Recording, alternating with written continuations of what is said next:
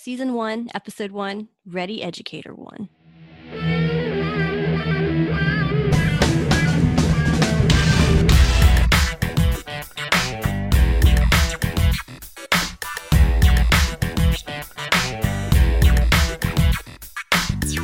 The VR Podcast, your realm for all things immersion tech in education and business.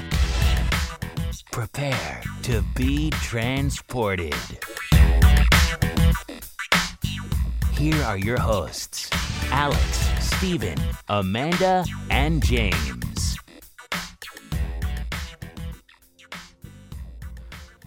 It took 9 years for Ernest Cline to pull all of his ideas into his first novel, Ready Player One.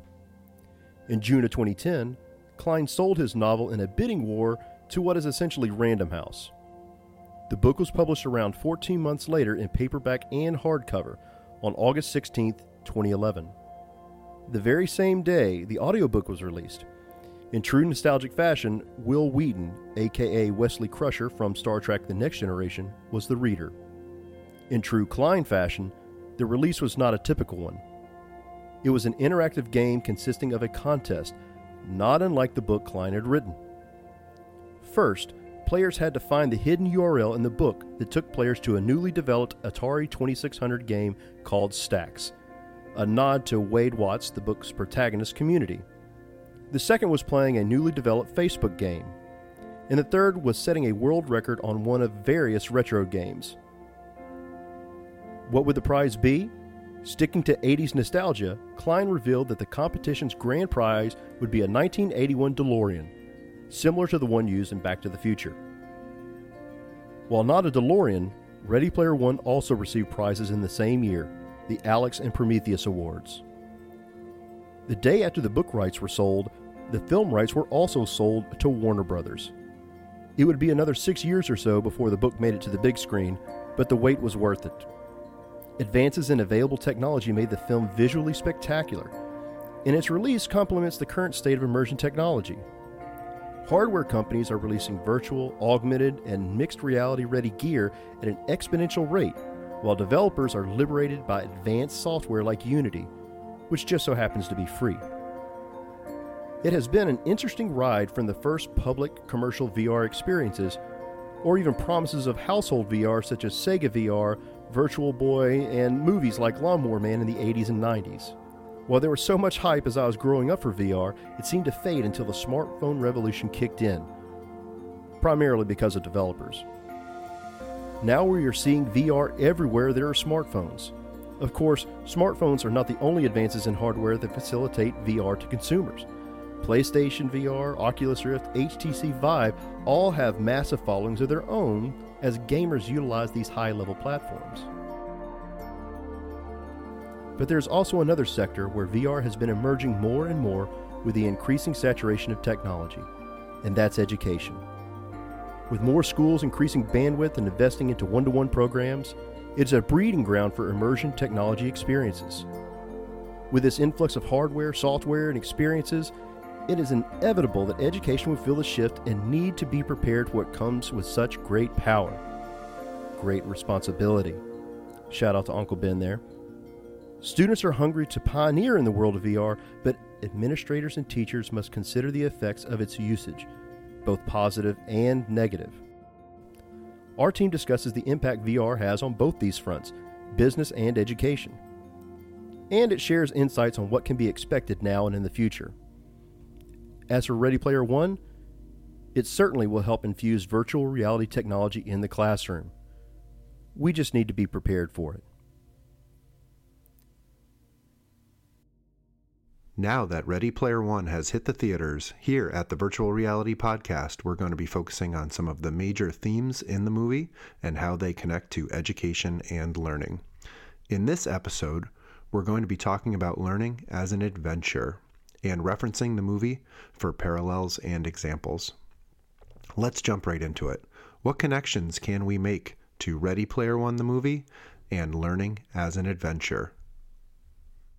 Yeah, I for me, I saw it more than a few times, and each time I tried to watch the movie in a different lens. And so looking at it from an educator standpoint, it was kind of difficult for me to separate that from the feeling of nostalgia. And I think that a lot of us felt that nostalgia, especially when it came to, and in all fairness, spoiler alert, because there will be some things that we're going to talk about that are some spoilers.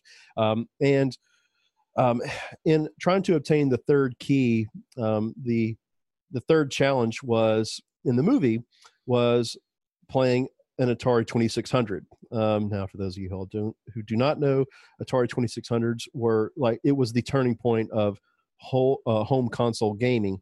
And there were a ton of games that were developed. And one of those was Adventure. And that is one that is prominently displayed in the movie. And the cool thing that I loved about the challenge was that it was not necessarily about beating the game, because even though one of the IOI peeps, they finished the game completely, they cracked through the ice just like everybody else had done. And what really was evident was that it was about finding that Easter egg. It was about the process and about the journey of enjoying the game. And it wasn't necessarily about beating the game, but it was about what we did in between. And so for me, it ran parallels with something that we see in education, is that we tend to focus on just the outcome. Like, what does the final project look like? What do the final scores look like? What do those things look like? And it's not just students, it's students, teachers, administrators, district people, politicians. We're all focused on that end process, but there's enough of us, I think, that really know that that's not necessarily healthy, and it's not a good way for us to gauge learning, that we had to look at the process and what's occurring in between.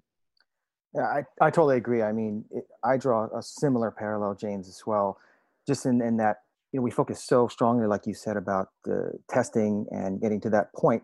But what about those soft skills? What about the process and those lessons that teachers are attempting to instill into their students? Be it collaboration, leadership, public speaking skills, all those interdisciplinary skills that give students sort of a leg up against their competition, I think are very important and often overlooked when it comes down to, again, that test at the end. And I'm curious what everyone else has to say about that as well.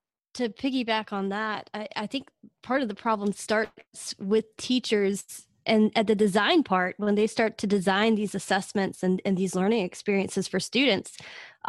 It's been a historical problem where teachers make recipes where there's one journey, there's one destination, and one way for students to get to that end point. And we have 29, beautiful hand-drawn turkeys, or 20 wonky cakes, like we have this recipe, when really with video games, there are a plethora of ways to get to the end. You don't have to play the game the same way. And I think learning experiences should be reflected that way. Yeah, that's a good point, because back when these these games like Atari 2600 or even the early arcade games, there really was only one way to beat it, or one way to achieve the perfect score. And so you can run that parallel too, that now you see more sophisticated game developments coming out, that there are so many ways to win or to beat the game. I remember back in the early 90s when Street Fighter 2 came out, they had difficulties in that you could play the game at to win. And if you beat it at the highest level, you got like something different as a reward as beating it. But you also, along the way, depending on what character you were, you learned more about who they were, and the process became really important. But you also found different ways to beat the game. So I think that's an important thing for us to take away too, is that it is not only should we be looking at differences, but it is different for everybody, whether or not we want to acknowledge it. It is different for everyone. And the word differentiation gets thrown around so much, and I kind of balk at it sometimes, but really it is true. We should be differentiating. We should be learning how to take, I guess, the skills that students are passionate about, or things that they're passionate about, and let them develop that. And maybe we can integrate those things that we want them to know throughout that process. I posted a YouTube video earlier this week that had this young girl. She was 9 years old on America's Got Talent.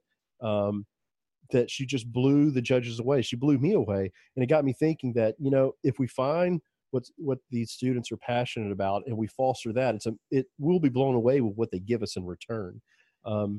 And it also made me think about how we are not really taking into account the things that matter in everyday life when we focus on the little numbers that are on these standardized tests or something like that. I think it comes back to what Stephen said about these soft skills. What do we find that's most important? I mean, even colleges, even though they'll say that these numbers are important, the ACT, SAT, stuff like that, they're also looking for the intangible things on applications. Like, what are some things you did that were like non-academic that are important? I mean, even Google is famous for doing things that are not within a box or a confine of, oh, you need to be able to do this, this, and this, that we can figure out on a test that's written down or something like that. We want to know, can you work with other people? Can you bring ideas? Those type of things are what we find that companies are the most interested in. So I think James, you bring up a good point, especially with Google. So I've got some friends there, and some of the interview questions, right? I don't know if they still do this, but are like, for instance, how many baseballs fit inside of a school bus? And in that question, it's not about answering it actually correctly. It's about how did you get to that process, or how can you get to that process? That's what they're looking for in a question like that. And so those that are aspiring to work for tech companies where, creativity, problem solving, collaboration, all those qualities are important, you've got to really think inside the box. And I think that we need to focus more on those skills as teachers, while still trying to meet those metrics of testing. They're important to a degree. Yeah. Stephen, specifically, it's funny you mentioned thinking outside of the box. I loved in the movie when Parzival, I believe is how you say it, said, "There's a secret in adventure. You find it by wandering around in a dark room." And that metaphor, Mm-hmm. wandering around in a dark room, to me speaks to, giving students the ability to find the answer on their own without kind of having a conscripted answer necessarily, or maybe giving them a good problem and allowing for the creativity to come up with a solution, or to take a path that might not be the exact same path as everyone else. And just allowing for that level of creativity in the learning process to happen. And I think, allowing students to wander around a little bit in a dark room before just feeding them the answer will allow the students to own the material and to deliver better results and ultimately become more confident in their own solutions. Speaking of 21st century skills or soft skills, the movie also embraces critical thinking, collaboration, communication, creativity, those 4 C's. If we look at the movie in terms of planning up, we look at Wade in the beginning, of Parzival and Artemis. They're working separately. They're not working together on this challenge that requires, solving puzzles. And these are individuals who are attempted to solve these riddles and were doing great alone. They were Halliday experts. You have IOI, who has this corporation that's kind of formed around solving these riddles in a large group, and they're falling short because part of what they lack is passion. It's a selfish kind of motivation where the others are fighting for the oasis and for everybody there and for what it represents. So when they start working together, I think of terms of students. You have your top performing students. And in my classes, these have been some of the students who haven't wanted to work together with others. Yet when these two come together, they are solving more of the puzzles. They're just kicking butt and taking names.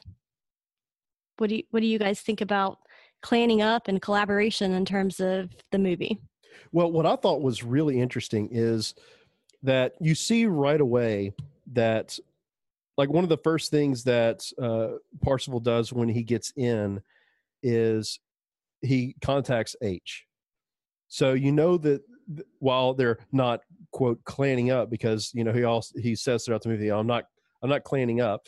But he does see there's value in befriending somebody based on maybe a skill set that he does not have. And maybe H feels the same way towards Parzival, and maybe that's why at the beginning he's not like he doesn't see himself as, oh, I'm not clanning up. I'm with my friend, and no, Artemis is not my friend, so I'm not going to, interact to that level. But we do see by the end of that attempt at the challenge that he saves Artemis, but maybe that's because he recognizes her. But I do think that maybe in the world of academia, when we see students and we group them as educators do, we try to group them by either like abilities, or we try to spread it across. It does kind of call in the question for me whether or not that is beneficial truly to the learning process. I mean, maybe we should be taking into account more the relationships that those students already have with other students, or seeing ways that we can foster relationships where some may not have any, so that they bring out the most in themselves and the others that are in the group or clanning up. I don't know. It's but I thought that it was definitely interesting to see how that whole clanning up process, because by the end of the movie, he's claiming the clan. So there's obviously Absolutely. a transition that happens, and that's what we want. I mean, wouldn't it be awesome in the classroom if we saw kids that not were just doing group work? Because I think that, I mean, any academic setting, you can get any kids to do group work, but to be truly invested with each other in the group, to come to a conclusion, or to work to solve an issue or something like that. I think that's there's something we can take away from that. I would agree. I mean, it's interesting because the movie, right, it actually differs from the book in the sense that there actually is a rebellion, and sort of when they capture Wade and he wakes up inside of the rebellion, those were her exact words: "Welcome to the rebellion, Wade." And I think that working as a team gave them so much more opportunity to really not only figure out how to successfully find the egg, but also it brought out a lot of character development. So I don't know if anybody noticed this, but for me, this was actually really, really important. In the beginning, Artemis, right, you can develop your avatar and in any way, shape, or form. And in this case, she doesn't really show this birthmark on her avatar in the beginning, right? But as they go through this process of collaborating and working together and finding each one's self with the help of others, you notice in the final battle scene when she comes back and she's about to sort of destroy Nolan Sorrento, there's this hero shot, and it's like 1.5 seconds. It's a very long shot, and it's Artemis, and her avatar now has a very pronounced birthmark on her right, sort of the right side of her face. And I think that as educators, when we see our kids building up their peers, it's just so inspiring. And those are the moments that really get me and take me back, when you see the kids themselves building each other up. Stephen, I didn't notice that moment in the movie where her birthmark was so pronounced, but I do appreciate that character development. And when thinking about that group, the what they came to be known as the high five toward the end, and how really in their case, they were collaborating as problem solvers, and they were coming together because they knew that five minds was what it was going to take to beat IOI, and to save what they were all working towards independently. And they were all doing a great job and experts in their own rights, but bringing that all together, it kind of really shows you that when you put together five or six people's shared experiences, the sum is much greater than the parts. And specifically, I loved the line at the end of the movie. And again, spoiler alert, when Wade said, "I'm splitting it with my clan, we're going to run things together." That to me was, that sort of solidification of that collaboration. And him also sort of passing, one of the maybe sort of one of the ethical tests or the moral tests that that Halliday had put in the game, so that and I'm not sure if, exactly how that would have played out if he said, I'm going to sign it over, but it was definitely in the spirit of the type of bond, and tying that back to learning. When you do something with a group, you're much prouder of that outcome, because usually it ends up being better than something that you could have done on your own. Yeah, I mean, when you look at, like, it's not just, and when we talk about like this clanning up, or we're talking about the things we want, when students work together in a classroom or in an academic environment, it's, we're quick to like point out the 4 C's, but I really think that 3 of those C's actually are bolstered by collaboration. I think through true collaboration, the critical thinking, communication, and creativity, they just manifest themselves because they have to. And I think that's something that we definitely saw in the movie. And I think that's maybe something that we can pay attention to in classrooms to kind of get the same results that we are looking for, which aren't necessarily the same metrics that are on a summative assessment or anything like that. It may be things on becoming a better person. Well, tacking on the back of that, if you're looking at the problems that they're actually solving, the problems that they're solving in the Oasis actually connects to the problems in the real world. So if we look at education, are we giving assignments that students are finding important? Are we contextualizing it in real world problems and place-based learning? Or are we just giving them an assignment to complete? Well, I think when we connect education and problems that students are solving and using critical thinking, creativity, communication, and collaboration, those 4 C's, when they're applying these to these problems, they it has more weight. They're more authentic, and they're more passionate about it when they see their solutions actually have impact. I completely agree with that. And Mhm. one of the things that I want to point out about that is, for years, people have talked about, like, well, you know, when you look at project-based learning, or you look at like the 20% project or something like that, they tend to pick out maybe some problems that could be real world, or problems that are real world, and they come up with solutions. But the disconnect is those solutions never actually make it out and Mm. get some action or some traction. And so I think that when we think about like these authentic real world issues that we want to solve, I think one of the things we have to consider is looking at the solutions that are presented as things that can be implemented. So connecting the students with the implementation is important too. Okay, you're going to come up with a solution. Now I want you to do it. Like, not just run Mhm. simulations, but do it. Let's see what actually happens. Because I think for them, the learning may be greater in that moment than it was in just trying to come up with the problem. I don't know. And I think that's where the movie delivers. You have the five that are working together, they solve these problems and they learn from Halliday's past mistakes. They see where he erred, and in their solution, when they decide to run the Oasis, they immediately start implementing solutions to maybe problems that even Halliday built into the system. Yeah, and it's So, interesting to see them. Oh, I'm sorry. Go ahead, Amanda.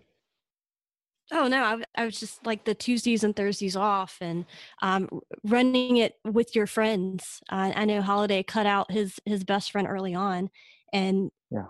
Wade made it a huge thing not to repeat that mistake. That things are better, when you do them with friends, with peers. That's what I was going to uh was about the friendship between Og and Halliday, because it's maybe not so much in the book, because but definitely in the movie you got the impression that Halliday was very remorseful of of kind of pushing Og out. And even at the end, when Wade, he basically comes out and says um, that his Halliday's his greatest mistake or his biggest regret was pushing Og out. Now, I think that that is really important to think about, that these individuals were able to learn from past mistakes, because that's not natural for us as individuals, because we don't have enough empathy intrinsically to allow us to learn from others' mistakes just natively. We can learn it. That's a learned behavior we can do, but it's very difficult, especially at early ages. So I think that coming back to the idea of working together, solving these problems, and they're having a shared experience with solving these problems, maybe it developed more empathy, and maybe that empathy is what allowed them to solve the ultimate issue. So I'm not sure necessarily where that comes in, but I think that definitely plays a part, and maybe that um, looking at those skills that we want students to have, like empathy or something like that, can actually help us to solve those problems greater, and kind of transfer that knowledge that, okay, there's problems in this virtual space or whatever, and now how can we solve those problems in the real world? It's almost like it's a maybe a laboratory type experience or something like that. Well, let's look at how they were actually also solving problems, right? So if you look at the holiday journals, there were these recreations in lifelike representation that you could fast forward, zoom in, rewind, etc. Right? How are we able to take the technologies that we have available to us today, virtual reality, and increase engagement or empathy in the classroom with our children? I'm curious. Ooh, yeah. Well, I mean, and me and Amanda have had this conversation before about the idea of archiving or the artifacts we create. Um, and maybe I'll let Amanda talk more about that one, about the idea of memories and being able to go back and play, kind of like what we saw in those archives. Well, what we talked about was about building a history in VR, like recording 360-degree lessons and creating an archive of learning experiences that students could go back and be completely immersed in. I'm not talking about like Tom Cruise or Tom Hanks and Emma Watson's like The Circle, where we record every minute of every second, but to a creepy level. More of a didactic archiving, like when history is happening, or when we're teaching something using 360-degree video and being able to have that on demand is such a powerful way for students to learn, and for teachers to also document learning and to open up classrooms beyond walls. I mean, if you have a headset or have access to the content, you could really walk into any professor's classroom anywhere in the world. That's pretty powerful, constantly being able to work and learn from the best and the students who are in that room. Now, that is kind of what's going on already with blended learning and flipped classrooms and online classes, but it's like that on steroids. Yeah, I love the fact that VR can also address some of the social emotional learning, Hmm. hurdles that we might encounter, right? So take, for example, students that are distracted by others, maybe ones that are not, that are typically intimidated to speak, right? It sort of has the opportunity, VR sort of has the opportunity to actually level that playing field for learners and for contributors, because in the Oasis public school system, right, all of the emotion and expression and all that is turned off. And so as the teacher is teaching, the kids are supposedly in their headsets, listening, but the teacher's then not distracted by a kid picking his nose, or, looking at another kid, or chatting up another kid, or looking at their phone. Right. So I think there's a lot of benefits that we can get just from a logistical standpoint out of virtual reality. I would say so too. Hmm. That when we think about today, because my background is in social studies, so I'm a history nerd.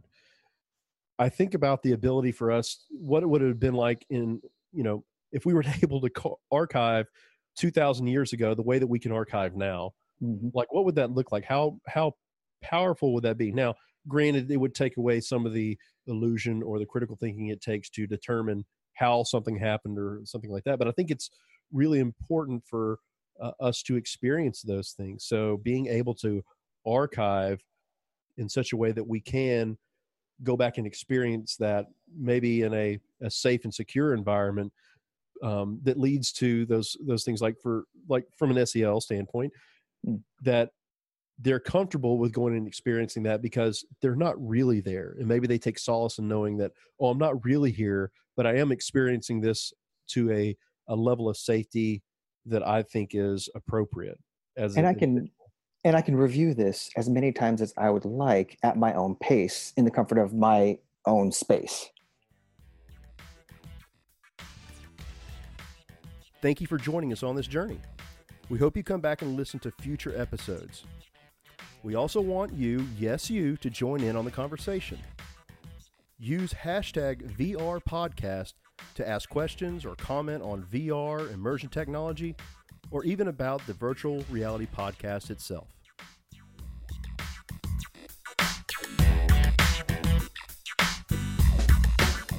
Want to hear more or connect with us? Subscribe to the podcast and find us on social media at The VR Podcast.